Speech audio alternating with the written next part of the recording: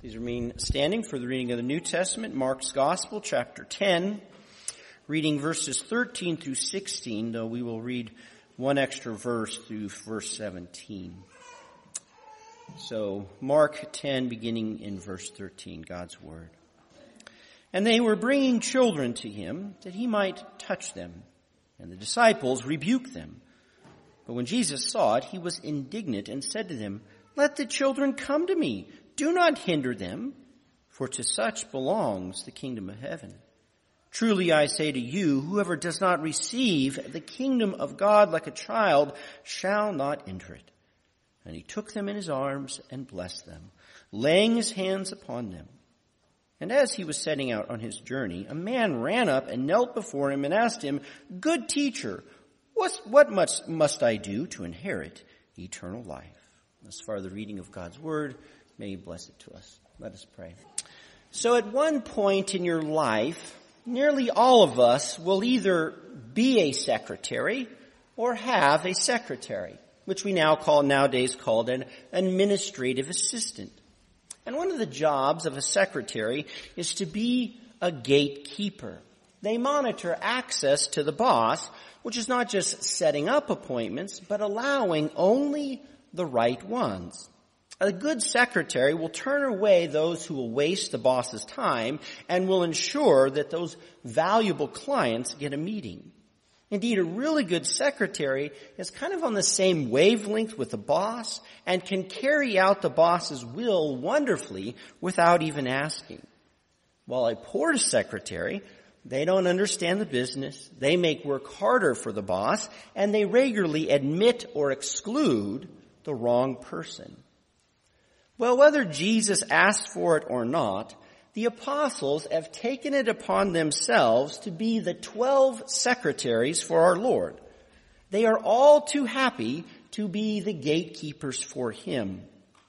Though it is time for a performance review, and it becomes painfully evident that the disciples are bad secretaries. So at present, Jesus is hanging out with his disciples in a house where he is fielding their questions on his instruction on marriage and divorce. This private teaching session, though, is without delay interrupted. Now, Mark is short on details, but presumably there was a knock on the door. James opens it, and a herd of parents confront him. A mom is swaddling her infant. A 3-year-old girl sits on her pa's shoulders. An uncle holds her niece's hand. There's a hodgepodge of parents and guardians who've brought their kids of various ages and sizes. The crowd looks like a queue wanting to get into the wild animal park. Andrew whispers to James, "What, do they think this is a petting zoo?"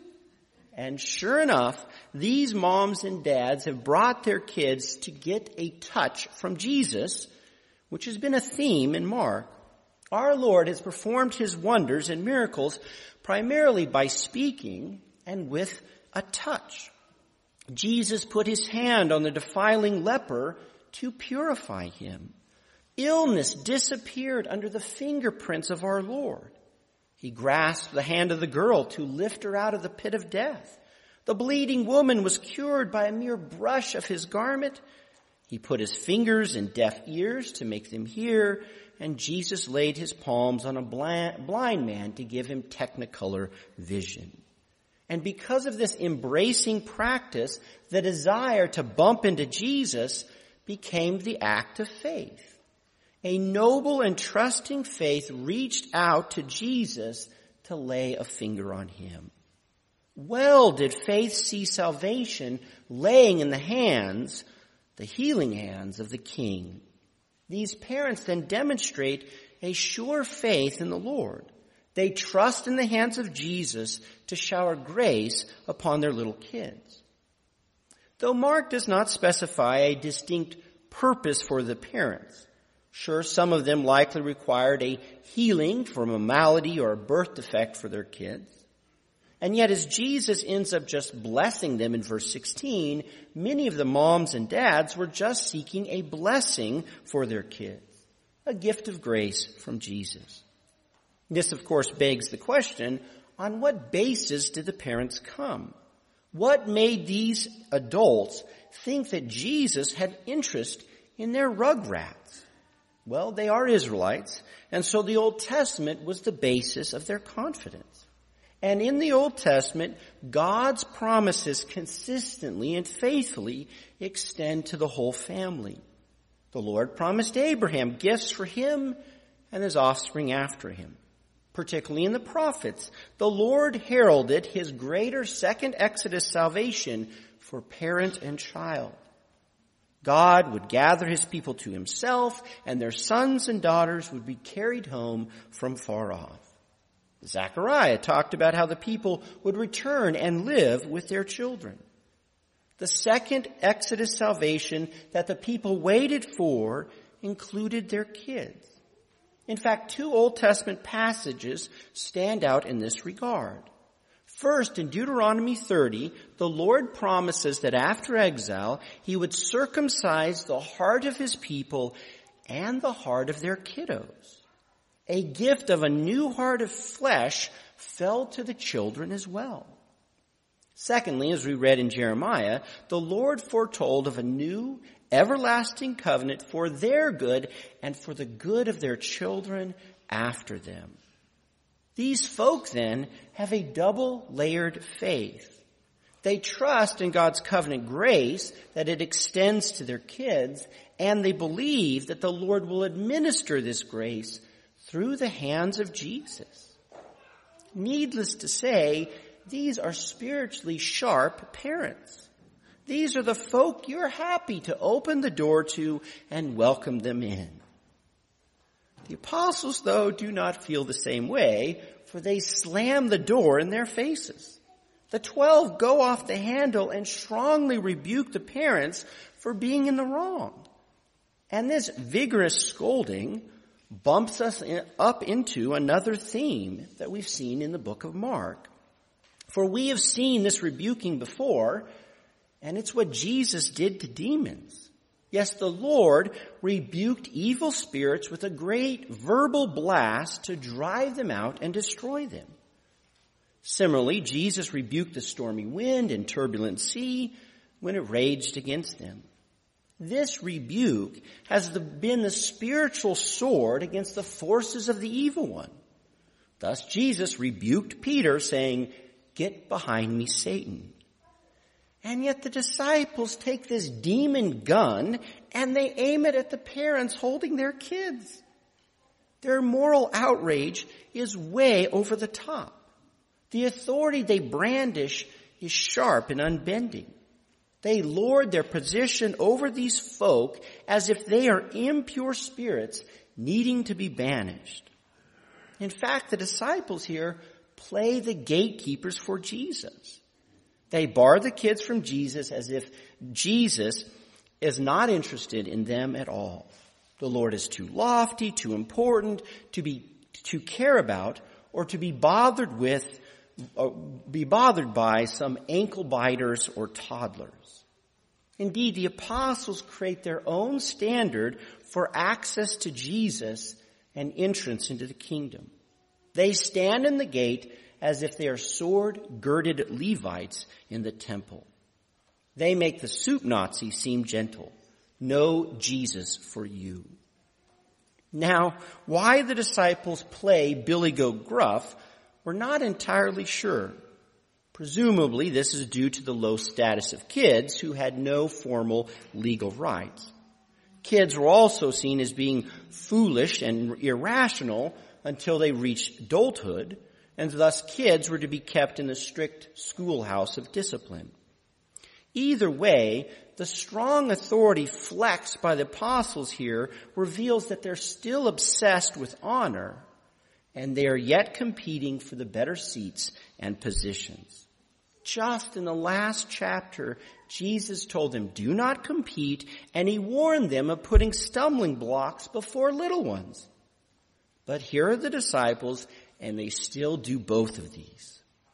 Slow doesn't quite do them justice.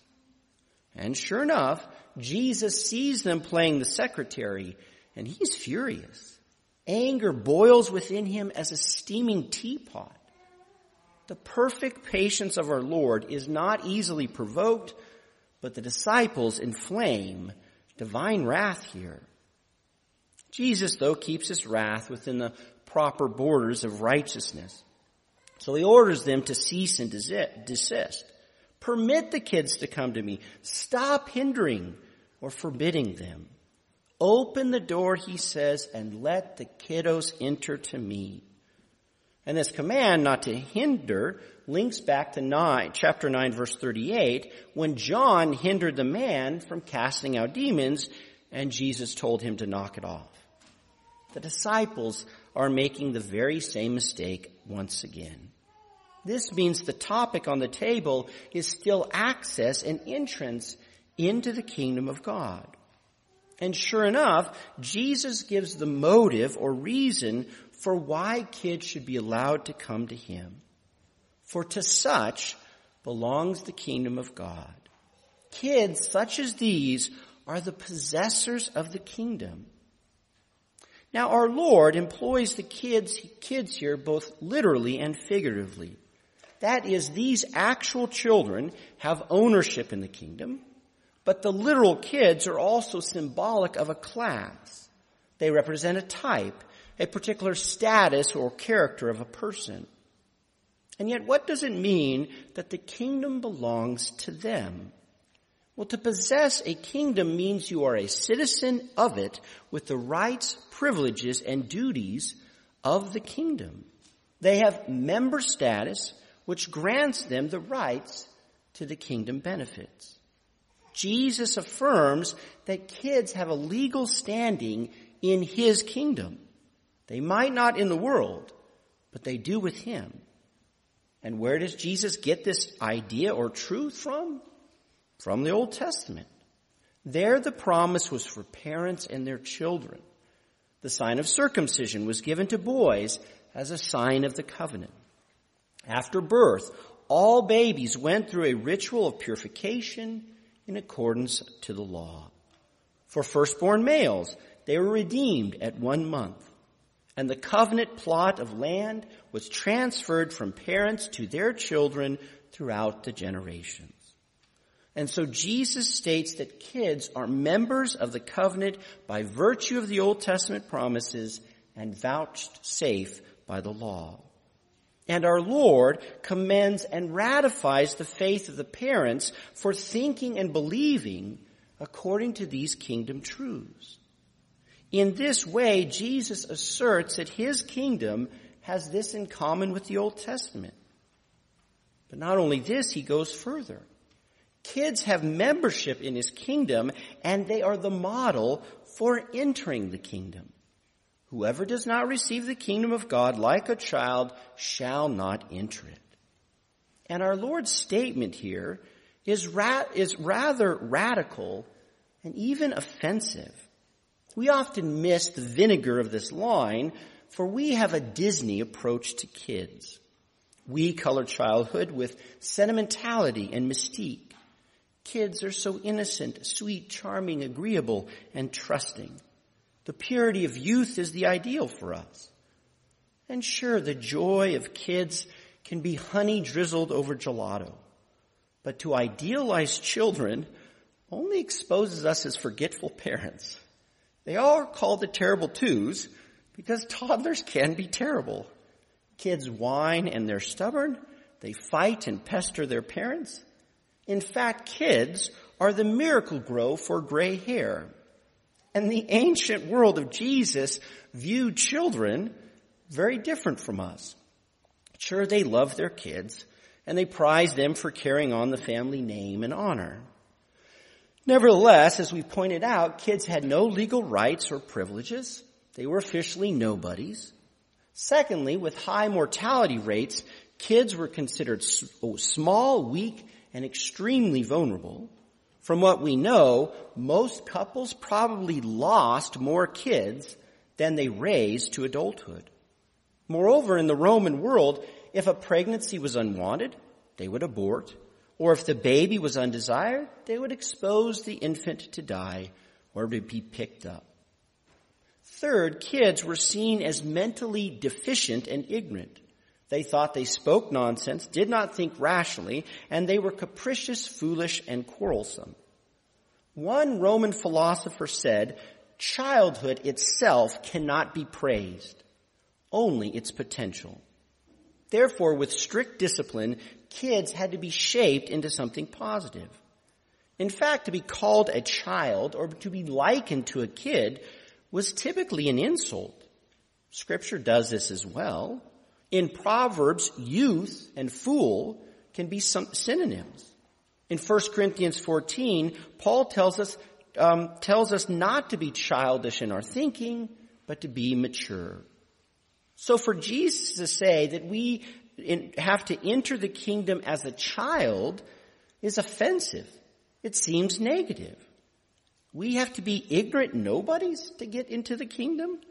We have to put a diaper back on to have access to Jesus?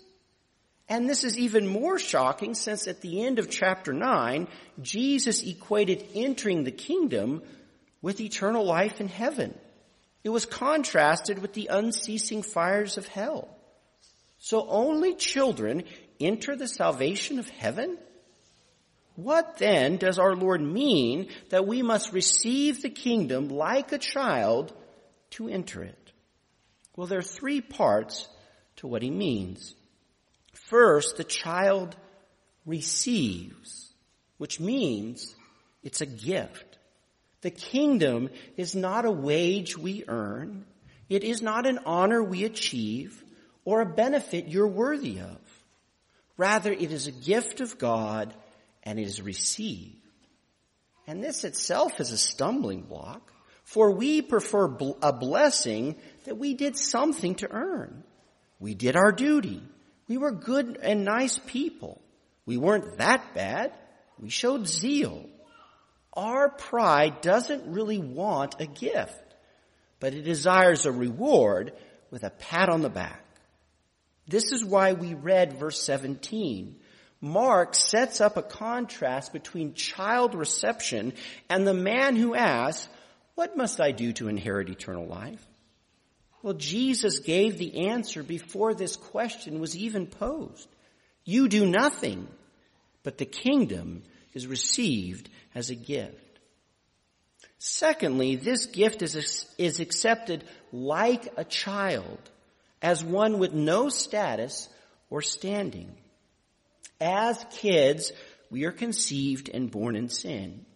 Children were painted as foolish and uninformed. Infants were extremely dependent, extra vulnerable to death. No child can survive on its own. One moment, a baby will smile and charm your soul, and the next they'll scream and kick like a feral cat. As an adult, who wants to admit that we are diaper-wearing dependents with no self-control? But this is the humble stance of faith. As children, we receive the kingdom as unworthy nobodies, as terrible twos, as weaklings, a hairbreadth away from death. As kids, we bring and offer nothing except our complete neediness. Third, our Lord sets forth kids as the standard for being passive. The babies and toddlers were carried to Jesus.